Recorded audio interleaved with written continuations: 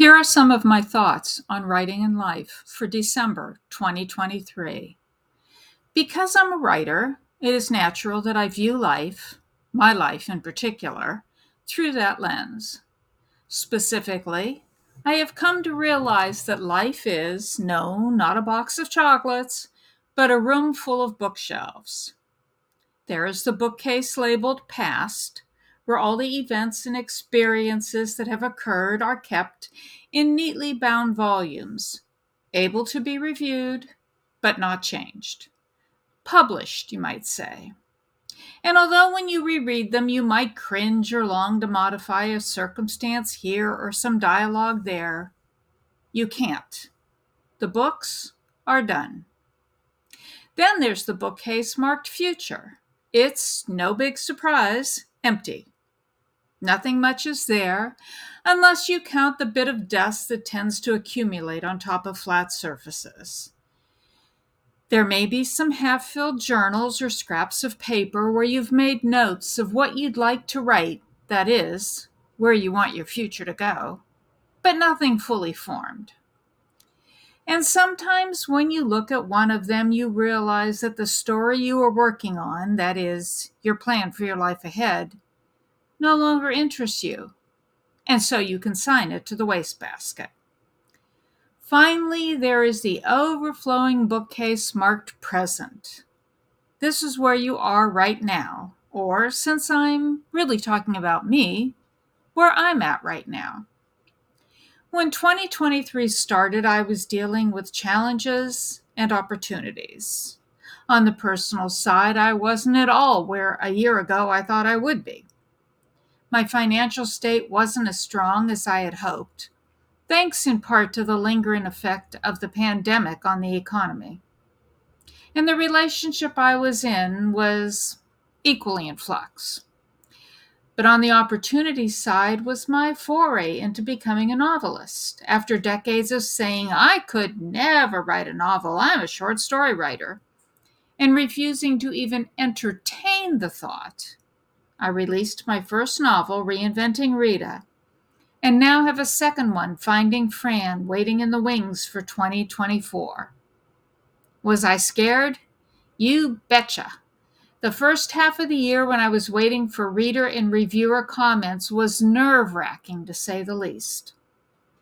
But then I got some positive feedback. The book won a couple of awards, and I started thinking that just maybe I could do this, that I wouldn't be a one-off, but perhaps a career novelist. Not that I've given up short story writing by any means. My third collection is now out, and a fourth is coming in 2025. Now I'm just about at the end of 2023. And while there is a certain amount of instability in my finances and personal relationships, I'm feeling a lot more secure in my writing future, in my identity as a novelist and short story writer.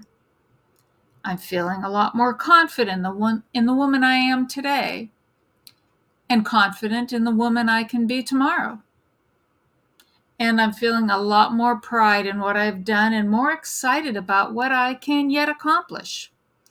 I want to keep filling the past bookshelf with more and more items, books I've written, dares I've taken on regardless of the outcome, limiting beliefs I've discarded. As for the future bookcase, I will go through what's there on a regular basis and get rid of those maybe I will notes that no longer fit who I am or who I want to be.